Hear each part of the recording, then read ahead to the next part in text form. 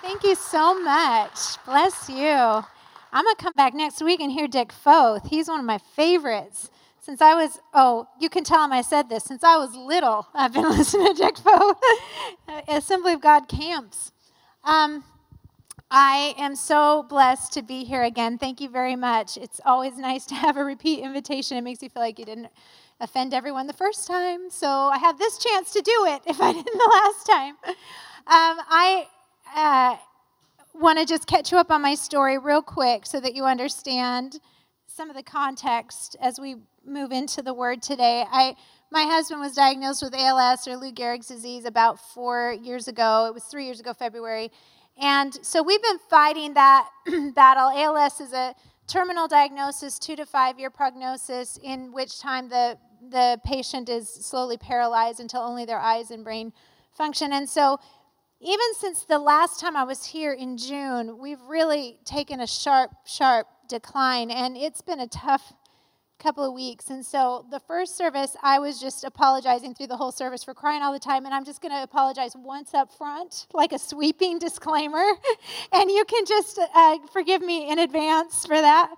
I used to actually teach a homiletics class. I teach a homiletics class, but there's one that I teach for women, and I used to tell them, you don't want to cry too much, because if you cry too much, the women will feel sorry for you, and the men will want to rescue you, but nobody's going to want to learn from you. And the Holy Spirit was like, watch this. Watch how this works in your own life. So when my husband was diagnosed, we entered this battle, this difficult battle, and I wrote a book in the years that followed. I wrote a book about the battle, and because of that book, I started to get tons of emails from people who were in their own fight, which really is such a gift to me. I'm a story person, and not just my story. I love hearing stories. And so one day I got 2 emails, and one was from a woman whose husband had left her for another woman, and one was for a woman whose husband had left her for another man. And both of these women were fighting on similar battlefields, but I was struck by the difference in the way they were doing it. One woman felt beaten, betrayed, ugly, worthless, purposeless, done, bitter, mad at God. Understandably, no judgment, but that's where she was at. And the other one was saying, I am experiencing the beauty of God in ways I have never imagined I could experience it. I am closer to the truth of His Word than I have ever been before. I feel more filled with purpose to reach out to my world than I have ever felt before. And also, I'm in a lot of pain. But I am on mission, on purpose, in new ways. So these distinct things, and I realize that in the literally hundreds and hundreds of stories I've heard, everyone falls on one side of the scale, either getting better through their hard time or getting more frustrated, more isolated, more alone, feeling more rejected, feeling more abandoned. And I started to really look at what is it that makes the difference? What is the primary way that someone stands strong in battle and someone kind of falls apart in battle? Because we're all going to, run into battle. Jesus said, in this world you will have trouble, and it would appear He was not messing around. I mean, you could tell me stories or you could say, see, Jesus, this is what He was talking about. The world is tough. And so, I think we could all point to someone that we look at and we would use the I word for them. They are such an inspiration, which is a word I don't love as much anymore. If you're called an inspiration, it usually means you're going through something very difficult, just so you know. But it is remarkable when you see people who face battle in a really strong way. And so when I was looking at it, what I came down to that I think is the primary difference, there are a few things, but the primary difference between the way we handle the hard times we face, whether we come out better or we come out more bitter, is this. Those who survive and thrive in the middle of battle are those who have an understanding and a trust in the character of God. They know Him and they trust Him, and that is not as easy as it sounds. I mean, we sing about it all the time. I stood in the front row today and I sang, your word unfailing, your promise unshaken. And I had to look at my heart and say, do you believe that today? Do you really believe it? Because we make a lot of liars in worship. I sing it. It's pretty music. It's inspiring. I feel it when I'm singing it. But when I start to think of the words, you give and take away, blessed be the name of the Lord, what a dumb song. I mean, honestly. Do you guys sing that song, Oceans? You call me out of it. I don't want to go out where my feet fail. I don't want to sing that song anymore because I want to be authentic in my heart. And so we need to know the character of God. Now, back in the 90s, some of you aren't even old enough to remember the 90s. I'm sorry for you. It was a beautiful, beautiful decade. We knew how to dress back then, you guys. Back in the 90s, we started talking about character in an interesting way, and it was because of Bill Clinton, and this is not a talk about politics, but as Bill Clinton was discovered to have not lived a life of great integrity, our country was also going up and to the right. Financially, we were doing well. Jobs were doing well. We were in a relatively peaceful time. And so some people wanted to impeach him, and some people were saying this line, character doesn't matter. It doesn't matter. As long as you have the skill, we don't need to know what you're doing with your wedding vows. As long as you can do what you say you can do, we don't need to know that you are not a good parent or you're not true to your word or whatever. And it kind of caught on. It became this kind of cool, spinny line that we use to explain away the moral failures of our political leaders. But I'm telling you, it falls apart. It doesn't work. It doesn't work in our most basic relationships. I mean, if you say, Bo, I really need a good tile guy. I'm going to retile my counters. And I come to you and I say, you know what, I've got just the guy. He does tile work like nobody else. I mean, he will do a mosaic of a galloping horse on your counter and it will be beautiful. I honestly know that guy. I do. Not that everybody wants a galloping horse on their counter, but he could do it. So if I told you, I know a guy and he does the best tile work ever, sometimes he runs off with the money and doesn't finish the job. But if he does finish the job, and if you do get your money's worth, you're going to love your counters. You're going to hire him? No. It doesn't matter how much ability he has if he doesn't have the integrity to do the job. That's what character is, ability and integrity. Because it also wouldn't matter to you if I said, here, this is a great tile guy. He doesn't know much about tiles, but he's got a heart of gold. You don't want him either. You want someone who can do what they say they will do and will do what they say they will do. That's character. And the problem is we don't know the character of God often. In Christendom, it's gotten popular in American Christianity to sort of bow our heads and close our eyes and raise our hand with this mental assent to a God who promises us eternity, but never then get to know him. It's okay that we don't know him when we receive him. It's not okay if we never get to know him. Because what happens if we don't know who he really is and what he will really do for those in battle, when we hit a hard time, we're either going to be really disappointed because I thought he was going to keep me out of this, or we're going to think we have to go it alone and figure it out ourselves. We need to know God. If you came to me this morning and you said, on my way in, my kid was out playing in the church parking lot and somebody drove by and rolled their window down and threw a rock at him and called him ugly, I would say, let's go get that guy. I've been looking for a fight for like 3 years. I'm ready. I feel scrappy. But if you said to me, when my kid was playing out in the parking lot, your husband drove by and rolled his window down and threw a rock and called him ugly, I would say without hesitation, you got the wrong guy. I know that guy. I've known him through bounce checks. I've known him through sleepless nights with the kids. I've known him on days when he was told he had 2 years to live. I've known him on nights when he couldn't breathe. I know him. In fact, you don't know my husband. I wish you did. But he is the most compassionate man I know. I've never known anyone like him. And when we first moved to Bend, we went to Sherry's because that was the only thing Bend had 20 years ago. Otherwise, we wouldn't have been at Sherry's. It was before there was a brew pub on every single corner in Bend, Oregon. And so we went to Sherry's and we were waiting in the lobby. That's what you had to wait for a seat at Sherry's 20 years ago. This is how old I've become. And so we were waiting, and there was an older couple coming out, and the man had had surgery a few days earlier, and bless his heart, they just wanted to get him out to get some air, and it was too soon for him to be out, and he passed out and fell and started bleeding in the lobby, and everyone there just scattered, except for my husband got down on his knees and put his head in his lap and prayed over him. So, you could produce DNA from the rock itself, and I will still tell you, you got the wrong guy. My husband does not throw rocks at children. Wrong guy. And so when you come to me and tell me your story, which I would love for you to do, and I would love to hear, if it ends with the line, why would God do this to me? I will tell you, you got the wrong guy. I know him. His word does not fail. His promise does not move.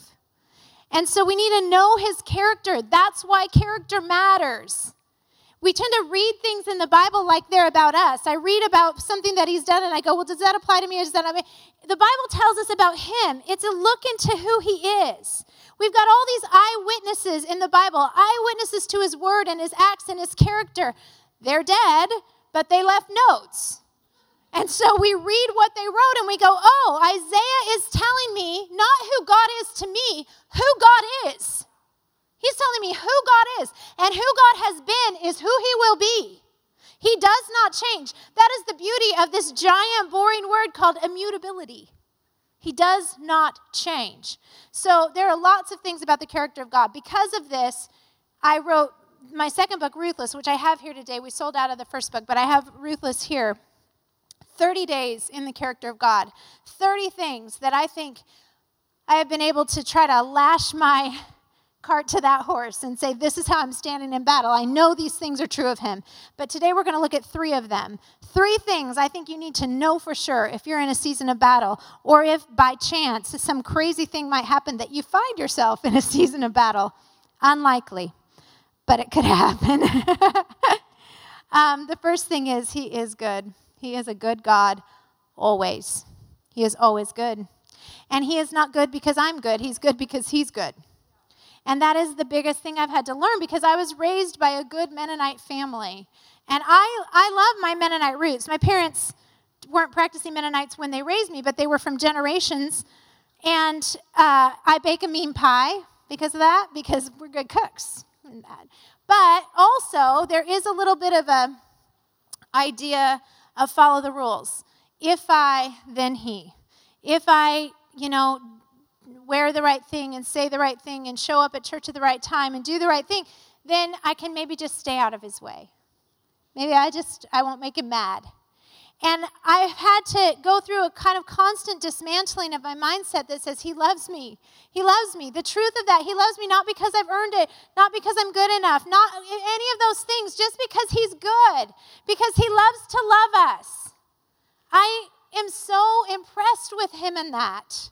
I look at the thief on the cross and I say, that guy didn't do anything. He didn't do anything right. He deserved to be there.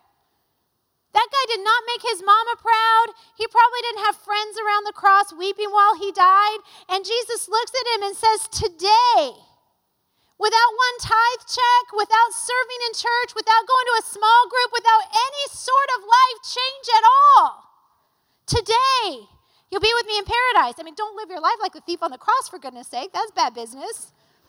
But let's just look at the love of God in that. He loves us. I think where we get mixed up is we think he loves us like we love each other. And he doesn't. He loves us more unconditionally than that. Thank him. Jeremiah 32:40. Sorry, big screen guy, I'm going to switch to Jeremiah. And I will make an everlasting covenant with them, and I will not turn away from following them to do them good. I love this scripture because that word everlasting, these words were written in the year 600 BC. Long time ago. I mean, they're done. They are well past their expiration date. Except for what word? Everlasting. Is that not a great word? That tells me that from 600 AD in Jeremiah's prison cell where he wrote that to 100 AD in the early church, to the Industrial Revolution, to the Reformation, to the roaring 90s when we dressed well, to today, to a generation from now when our grandkids and their kids are filling these chairs, when we're long gone, when we're in the cloud of witnesses and our kids are dealing with whatever they have to deal with on planet Earth as it remains everlasting. He will not stop following us to do us what? Good. He follows after us to do us good. Why does he have to follow us? Probably because we're doing this. Probably because we're trying to do our own good. Probably because we can lose sight of him. Probably because we're stuck in a fallen, foggy world where we don't always get it right. But he follows us. It is good news for us today. If you think that you have blown it so much that he can't redeem you, you have underestimated his ability to keep track of you. He is good, and it is hard to believe sometimes. I'm sorry, I'm truncating my notes as I go, figuring out where we're going. I've had a lot of people say to me, it's okay to be mad at God. It's okay. They give me permission. You can be mad at God. And every time I think, are you kidding me right now? In what universe am I more mad about ALS than God? In what universe am I more righteously indignant over the condition of Steve Stern than the God who made him? You think God is happy about ALS? No way. I am not mad at him. I'm mad with him. We're a team. We do not like the fact that the enemy is attacking Steve's body, but we also are working together to see what could happen from this. And so, I do feel like when people do that thing of it's okay to be mad at God, there's this thing of like it secretly pits us against him. Like we're the ones down here on earth where we really know what's going on and he doesn't quite get it. So, okay, God, I'm sort of mad at you for not paying attention to things the way you should. He knows. He's good. He's always good. And we can chant it in church till the cows come home, and we can say it over and over in our worship songs, and we can read it a million times and still not believe it when the chips are down. I'm going to stop yelling at you guys now. You'd rather I cry, huh? If you had to choose. Taylor, what was our thing yesterday? Would you rather? Never mind. It's not going to even make any sense right now. I'm not going to get stuck in that cul-de-sac. My niece Taylor is here, and we spent the day with her yesterday, and we had a lot of fun doing different would you rathers. Like, would you want to fly if you could only go 2 miles an hour? Would that be cool? Or she said she would for the height, because then you could get up above. Okay. He is a good God, and he is a turning God. I love this about him. He is the God of the great reversal. He is the God who brings life from death and beauty from ashes and celebration out of sin. He is the God who turns things around. Whatever condition you find yourself in, you don't have to get stuck there. My husband is not stuck in ALS. Whether God heals him on this side of heaven or heals him as he marches through the gates, my husband is not in any way stuck. God is going to turn this thing around. I don't even have a single doubt about that. I wonder about the when and where, but I don't wonder that he's going to. And so he is a turning God. The very first act recorded in our Bibles is God filling an empty world with a lot of things. He turns emptiness into fullness. He doesn't just put some water in our world. He puts 300 million trillion square miles of water in our universe. He doesn't just put one star or some stars. He puts 1 sextillion stars. That's 1 with 23 zeros after it. We don't even need that many stars.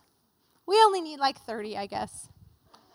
1 moon, 30 stars. Everybody would be good with that. We'd be like, oh, look at those stars. Aren't they cool? 1 sextillion. He doesn't just give us one butterfly. He gives us 20,000 species of butterflies. He fills the world with abundance. And then from the chaos, he brings order. He separates land from sky and sea. And he creates ecosystems and respiratory systems. And he does all of these things that create order in our universe. The world was formless, without order, and it was empty. And he fixed it. He turned it. That's who he is. He's a turning God.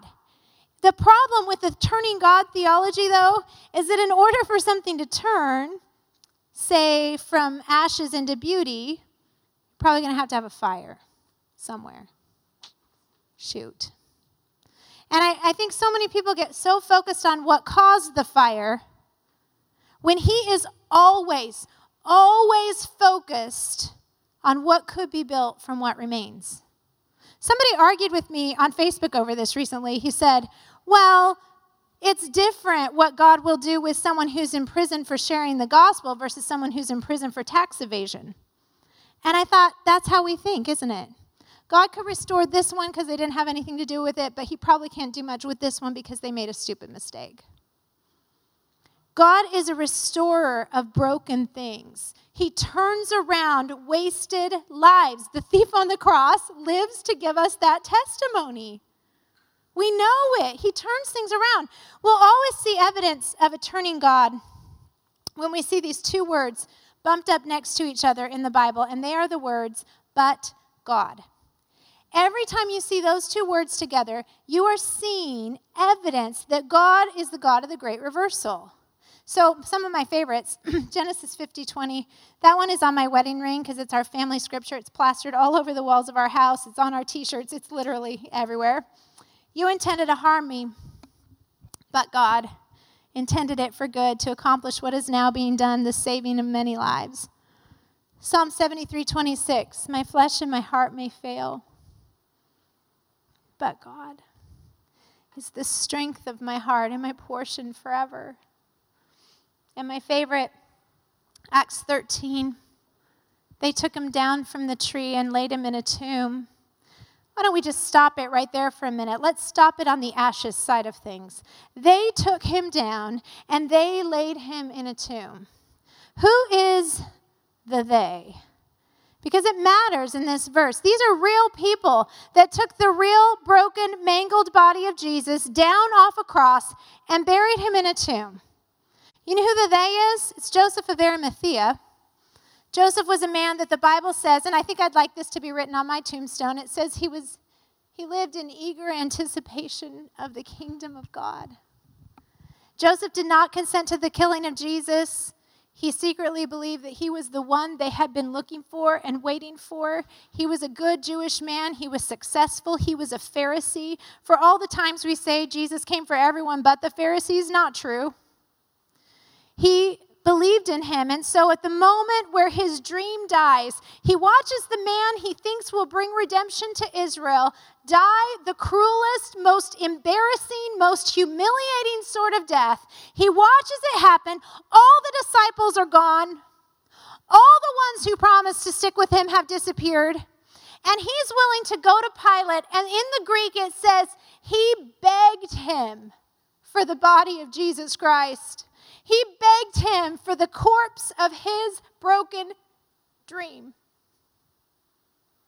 And he took that body down off the cross and he buried it in his own tomb. Have you ever buried a dream on the battlefield? Have you ever said, that one's done? I thought I knew where this was going, but I guess I was wrong. And I guess I'm just going to hide my disappointment away and pretend I didn't ever think that would happen and just try to move on with my life. Another one who was there is Nicodemus. Nicodemus went with Joseph of Arimathea. If you'll remember, Nicodemus came to Jesus once by night and he asked him, what is the deal? How does a man be born again? And Jesus tells him, this little silly scripture that we never talk about. God so loved the world that he gave his only begotten son, that whoever believed in him will have eternal life. So Nicodemus takes 100 pounds of spices to bury the body of Jesus. 100 pounds of spices would have been his life savings. It was enough to bury 200 bodies. It was extravagant. It was excessive. It's so extravagant that just Bible geeks know that historians have been arguing forever if they misprinted it in the original text. Because nobody believes that Nicodemus would have loaded up a donkey with 100 pounds of spices. They go and they bury the body of Jesus, and they think that he is gone and dead, but they're willing to give their dream a proper burial, and I'm telling you, I get it.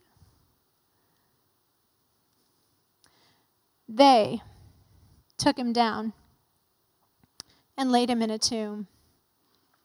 But God raised him to life. But God, who knows when the dream still has a heartbeat, but God, who knows that the battle was necessary for the resurrection to take place, but God, who understands what he can produce in you through the hardest moments in your life, he knows it. He is not living randomly with you. I think the enemy does. I think we give the enemy too much credit for knowing us and having this elaborate plan for our lives. I don't think he loves us enough. I think he just throws things as fast and furiously as he can into our path, and the world does, and we make mistakes, and all these things fall into our life. And this is why I love Romans 8:28, where he says, oh, but guess what? I could take all these things, your mistakes, the attempts of the enemy to destroy you, the attempts of a world who doesn't want you to succeed, the random dumb luck situations that nobody can explain. I could take them and work them together for your good. Why? Because you're good? No, because he's good. And he is a turning God. In John, Jesus has a discussion with his disciples, and he says, I'm going to have to wear my glasses for this one. Unless a kernel of wheat falls to the ground and dies, it remains only a single seed. But if it dies, it produces many seeds. The man who loves his life will lose it, while the man who hates his life in this world will keep it for eternal life. Whoever serves me must follow me, and where I am, my servant also will be. My Father will honor the one who serves me. Now listen to this, because this is Jesus. Now my heart is troubled. And what shall I say? Father, save me from this hour? No, it was for this very reason I came to this hour. And he says what I think could be our foolproof battle strategy for every single thing you ever face. This could be the only line you ever need. You ready? Jesus says it. Father, glorify your name. Just glorify your name. I don't know how the details look. I don't think I'm doing it all right. I don't think I'm enough to be the caregiver to a man who can't move. But Father, would you glorify your name? Be made real in us. Be made true in us. Look beautiful because of us. That's what I want to happen, because when that happens, he has turned the situation around. That means God has come in and turned it. Because life is on the other side of death sometimes. Unless a seed falls and dies. I don't like that scripture either. How come? Unless a seed falls and dies. In fact, I had this little dream one time, or it was like in prayer, I could see myself as like Lucy Ricardo. That's how I see myself in dreams, with a little bandana, like in the episode where she stomps the grapes. I know. And I just saw myself coming to him with an apron filled with beautiful grapes, just beautiful. And I said, look at my beautiful grapes. And he said, oh, those are beautiful grapes. But I am not a grape farmer. I am a winemaker. So a good bunch of grapes is worth what, like $3? Lasts 3 days. Good bottle of wine, that's worth 10 times that, 100 times that, and it gets better and better with age. But in order for grapes to become wine, what has to happen? Crush. To crush it. And he said to me, you need to stop protecting your grapes from me. Because I can make them something that will be beautiful. That will be beautiful, and that will turn the situation around to save many lives. He's good. The last one. He is good. He's a good God. He is a turning God. He is a winning God. Are any of you old enough to remember when everybody didn't get a trophy? Isn't that funny? Do you remember when there were actual winners and losers? When somebody got picked last? I'd live to tell the tale. It's okay. I was a short kid always. I was scrappy, but I was short. Nobody wanted me on the team. I think it made me strong. That's not what we're talking about, though. He was a winning God. He's a winning God, and he unapologetically wins. We are forever in our society trying to make the playing field level. He is never trying to do that.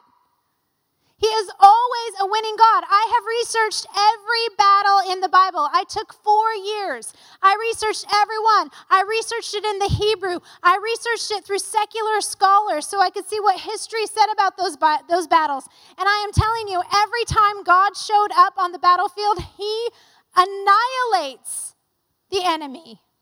He doesn't just squeak one out. He wins, not in overtime, not sudden death. Well, it is sudden death. Boom, they're dead. He wins. He doesn't worry about making, I love in Colossians how Eugene Peterson translate this scripture in the Message. I think in the King James it says, on the cross, Jesus made an open show of his enemies. And Eugene Peterson says he marched his enemies naked through the streets. He wins, and he will win in our lives. Sometimes, though, we have to see what a win looks like from eternity's perspective instead of from our little kind of here and now. We have to look at the eternal perspective of a win. That's what I've had to do in our life because nobody enjoys looking at ALS. No one thinks that looks like a happy idea. And honestly, I am in the women's speaking circuit. There is no crowd in this world who wants to look more successful than us. We want to look like our laundry's done, like our Pinterest boards are reality. We want to look like we've got it together, like our kids' socks match. That is not my life. I know I don't have a life that people would envy. But I am telling you, he's winning. He's winning for us. He's winning because we're more filled with purpose than we have ever been before. We're winning because our kids are more in love with Jesus and more confident of his care than ever before. I had a moment, I think because my boy isn't in here right now, right a couple of months after Steve's diagnosis, Josiah found a coupon book that we had made him for Christmas one year because we're too cheap to actually buy Christmas presents. No, we bought Christmas presents too, but we made a coupon book for his stocking. And it had things like, go to a movie with mom. And so he's so excited because we weren't smart enough to put an expiration date on the coupon books. That's my little tip for you. Always include an expiration date. So he is coming out and he's like, found this coupon and he's reading these coupons and look at this and I can go to a movie and this one is for having a friend over, and he gets to one and he says, oh, play basketball with Dad. And he rips it up and he says, you know what? It's okay.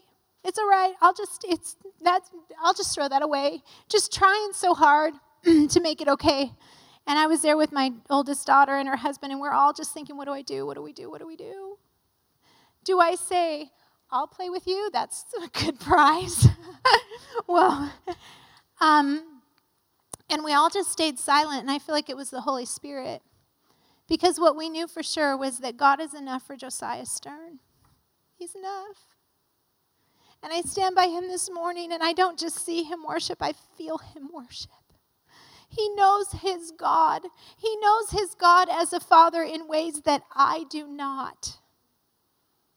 Something is happening in this kid's life because God is winning. That's why. Our kids are more in love with Jesus than they have ever been, and more compassionate than they ever were before. We are winning because we are carefully counting and spending the minutes on the clock and the money in the bank and the energy in our muscles on his kingdom. We are really intentional with our words, our time, our love, our hope, our humility, our joy, our gratitude. We are certainly not perfect, but I will tell you this, we have clean accounts. We, after Steve's diagnosis, sat down and made a list of everyone we felt we needed to have a conversation with. Because I'm telling you, in a lot of years of ministry in a small town, you're going to make some people mad. And some people are going to make you mad. The church is real good at that. So is the PTA, so let's not get all judgmental about the church. The church hurts people. So does the Elks Lodge, We're all, people hurt people. But we had some people. The way we made the list, honestly, is who do you not want to run into at Safeway? That's how we made the list. And then we started meeting with them. And we said we just want to make sure. When it all boils down, it's all about relationship. And we want to make sure things are clean between us. And I can tell you, there is nobody that I feel like we have unresolved stuff with. People probably feel that with me, but I don't know about it, so I don't care. They can make an appointment. But But I'm just telling you, we've been intentional about those things, and I wish we would have done it 10 years earlier. I wish we would have cleaned things up. We're winning because our accounts are clear with each other. God has done miraculous things in our marriage because we didn't have a lot of time to get things fixed. I'm winning because I'm learning through necessity to draw water from the wells of salvation. Isaiah 12 says, with joy you will draw water from the wells of salvation. With joy.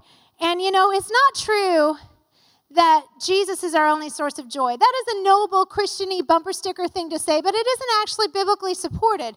The Bible tells us you can find joy in a good family, in a good marriage, in a good meal. Who knew? So awesome. Food truck Sunday, bring it. It says you can find joy in your children. You can find joy in a good day's work. There are a lot of wells that have joy. But the thing is that the Bible does also tell us that at some point you're going to take your bucket to the marriage well and hear it thunk on the bottom. At some point, all those other wells may run dry. Probably will run dry. Sometimes you take your bucket to the bank well and you're like, oh, there's not very much there. But the well of salvation is the will well. It will. You will draw water with joy from salvation. You will. And so, true confession, I have always had a secret well. A secret well that I draw from when times are hard, or when people are mad at me, or people don't like women speaking in church, or not that that's a little argument. It's a valid argument. But I've always had this secret well, and it's been this. The one thing I know is one thing. Steve Stern will never leave me. He will always be on my side. He will always encourage me. He is the most encouraging man. I was smart to marry him. I tricked him. And I was smart to do it. And so all of a sudden when I saw my future rewritten in front of my eyes, and I started to imagine, what do I do when people don't like women speaking in church and I don't have anyone on my team? And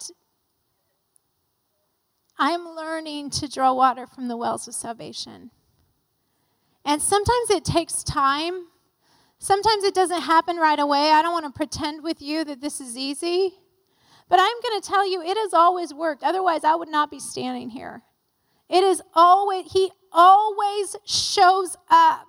He doesn't always show up the minute I think I need him, but he always shows up, and he always brings blessing with him. He always brings a word I need. He always brings joy. Sometimes it's through my friends who send me emails. Sometimes it's through his presence just supernaturally. Sometimes it's through a worship song. Sometimes it's just through whatever, but he shows up. He is the one well that never runs dry. And so when people say, I know that God is good and I'm saved and all those things, but I've just been waiting and waiting for the right job to come along and I can't figure out what he's up to. Or I don't know, where is God and what is he doing in my life? I just don't even know. And I always want to say to them, that whole salvation thing, that's the big one. Keep drawing from that. The fact that I have a home that will outlast this one. In America, we've been able to cobble together pretty perfect lives, pretty comfortable lives. But other countries get this. Other countries get this idea that sometimes you just got to dig deep and draw from the well of salvation. Sometimes you say this life is the short one and all my hope is in heaven. That's sometimes how it goes. And I'm telling you, that's a win. When we get to that part where we truly own the only thing that can never be taken from us, that's a win.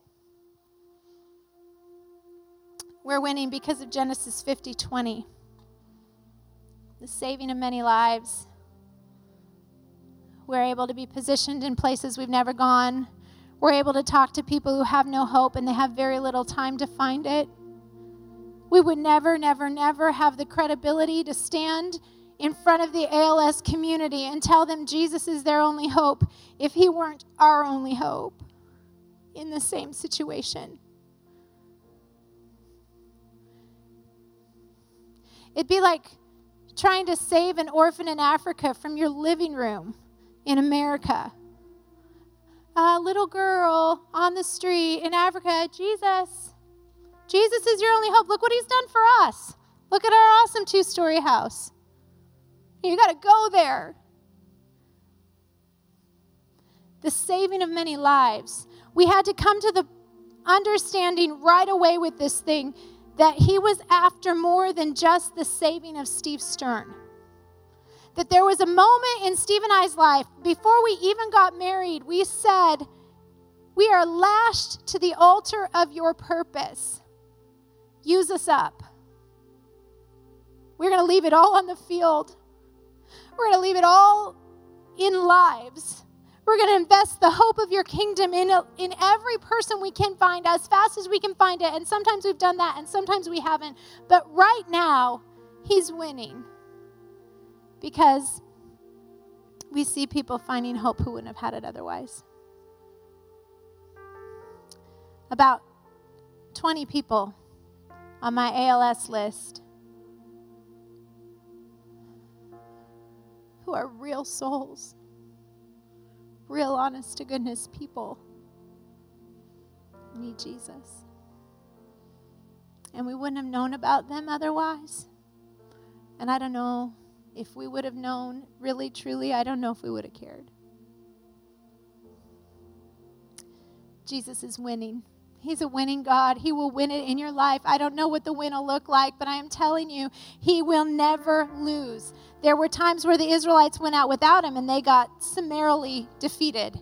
But when we invite him into battle and when we walk as he asks us to walk, he will win.